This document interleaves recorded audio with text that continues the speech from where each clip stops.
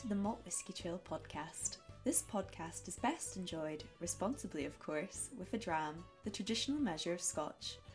Our shows can be found at www.maltwhiskeytrail.com, where you can also plan your trip to the world's first malt whiskey trail.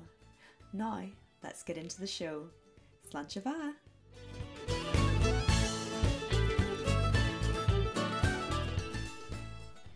This week we join acclaimed writer Ian Buxton for a Book Week Scotland special. We discuss how he began his career in whisky, his popular book 101 Whiskies to Try Before You Die, and his response to the often asked question, what's your favourite dram? Hi Ian, lovely to see you. Can you tell me a bit about yourself and what do you do? Wow, okay, Rocha, yes, well, hi, good morning, nice to meet you. And good morning or good afternoon or whatever to anyone who's looking in. What about me? I think these days I would characterize myself virtually full-time writing and a little bit of consultancy work, which I've always done. So that carries on in the background. Over the years, we've evolved to this position, having done a number of things, having started out in regular corporate life, but mainly in the drinks industry. Corporate life and I parted company, I suppose, in the early 90s. Corporate didn't work for me, and I really didn't work for corporate, as it turned out. And I then pursued the life of the freelancer. And as is the way of these things, you have to be flexible and try and reinvent yourself.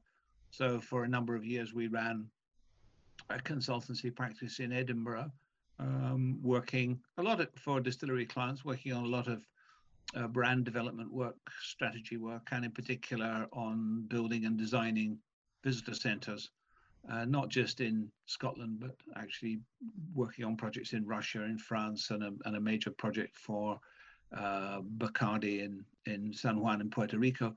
So I did a lot of that work. During that time, because I was never happy with the quality of the copywriters I could get for those interpretive centers, not just distilleries, but we were working on museums, historic homes and so forth. So I ended up writing more and more of the copy myself, whether that was for text panels or interpretive information or going up to guidebooks, videos and so forth. And that progressively evolved and I started doing more writing. Then life changed, we moved on, the consultancy business sort of ran down somewhat and we weren't employing as many people. So I began to write more and more full time, and that's pretty well what I do now. Plus, as I say, some consultancy work going on in the background. So it's really now full-time writing. I was going to say that. I was going to say your books have been such a big success over the past couple of years, and are very much accessible to kind of non-whiskey drinkers and non-whiskey experts. Just to name a couple, 101 Whiskies to Try Before You Die, Whiskies Galore. But how did those books come about? How did it come about? There's a slightly daft story about that. It's a true story. The breakthrough book for me, I suppose, in terms of sales and popular acceptance, was that the first 101 Whiskies to Try Before You Die, and that was actually published in 2010. And the strange thing about that was I'd actually had the idea for it a few years before that. Up until then, all I'd written was that little book about whiskey I mentioned, and I did a big corporate history for Dewars, but while that was on sale, it was primarily for internal consumption. So that was the history of John Dewar and Company, but that was a commissioned book for that company. So I'd had this idea to make a more populist, unashamedly populist, demystifying book about whiskey, and I called it 101 Whiskies to Try Before You Die, because I thought we should try and simplify it. And I'd had that idea, I suppose, in 2007 or 2008, something like that.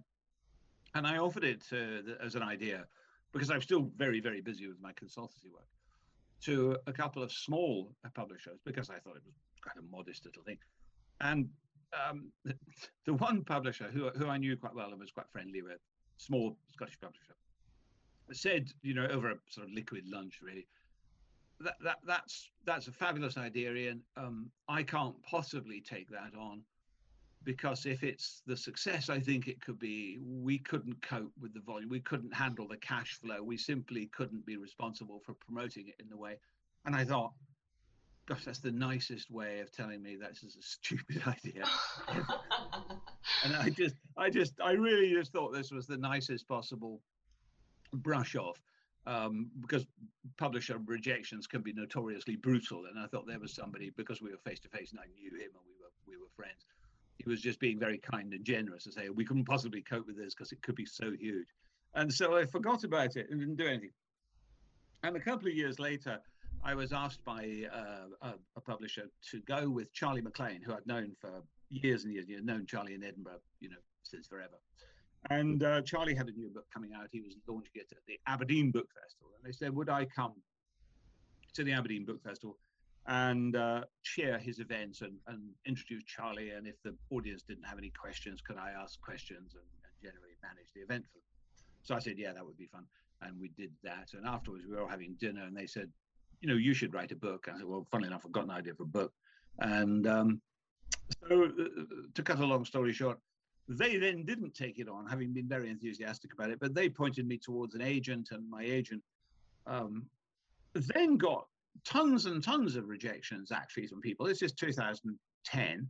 And the reactions from the publishing industry was, there are enough whiskey books. We don't want any more whiskey books. No more whiskey books. And fortunately, Hachette took a gamble on it. It did monstrously well in 2010, and then again in 2011, because these books seem to have 1 or 2 year life. But actually, that book just keeps coming back, and people want it renewed and refreshed. So every 3 years we work on a new edition. So 101 Whiskies to Try Before You Die, which is the sort of core book. Sorry to go on. Is now in its 4th edition and actually working on the 5th version, the 5th edition, which will come out in 2022.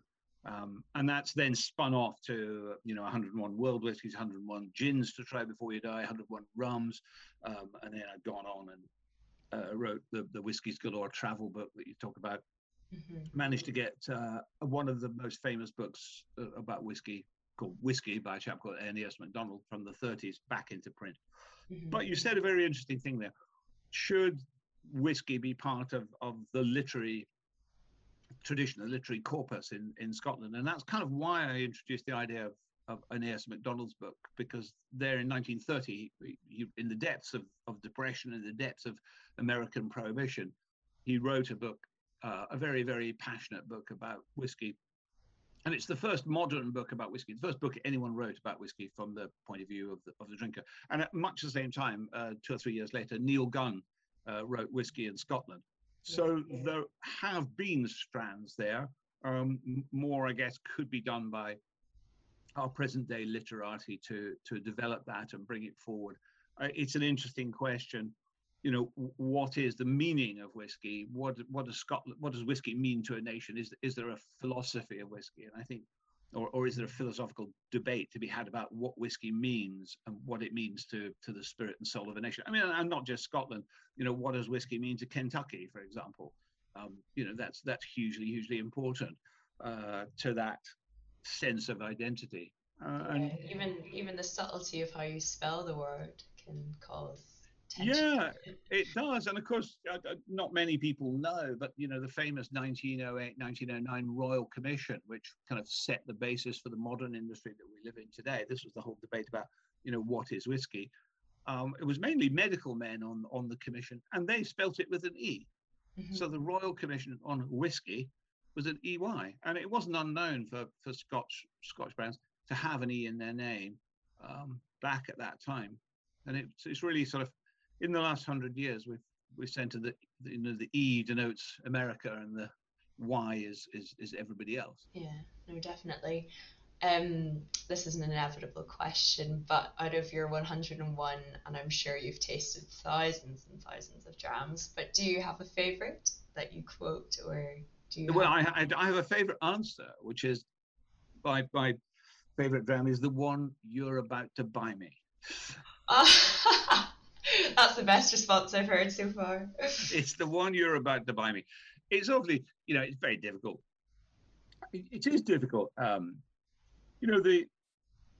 the whiskey PR industry, not just in Scotch, but all of the industry, they're very generous. And they if they think you're going to be influential or write about them, they look after you terribly well. And it is important, I think, as a writer, as some independent commentator, to stand as apart from that as best you can. So there are whiskies that I like more than others, but I'm always very reluctant to say, oh, my favorite whiskey is X.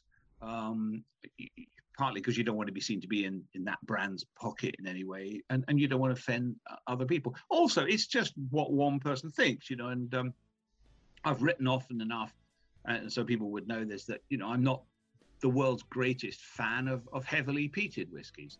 Mm-hmm.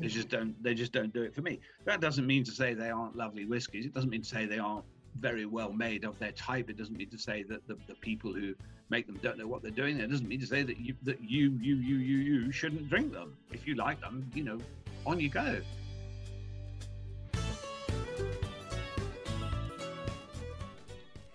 If you'd like to listen to my full interview with Ian Buxton for Book Week Scotland, please visit the MaltWhiskyTrail website. Come back often. You can listen to our podcast on Spotify, follow us on Twitter, Instagram and Facebook for the latest news, offers and exciting promotions. Cheery and Drasta!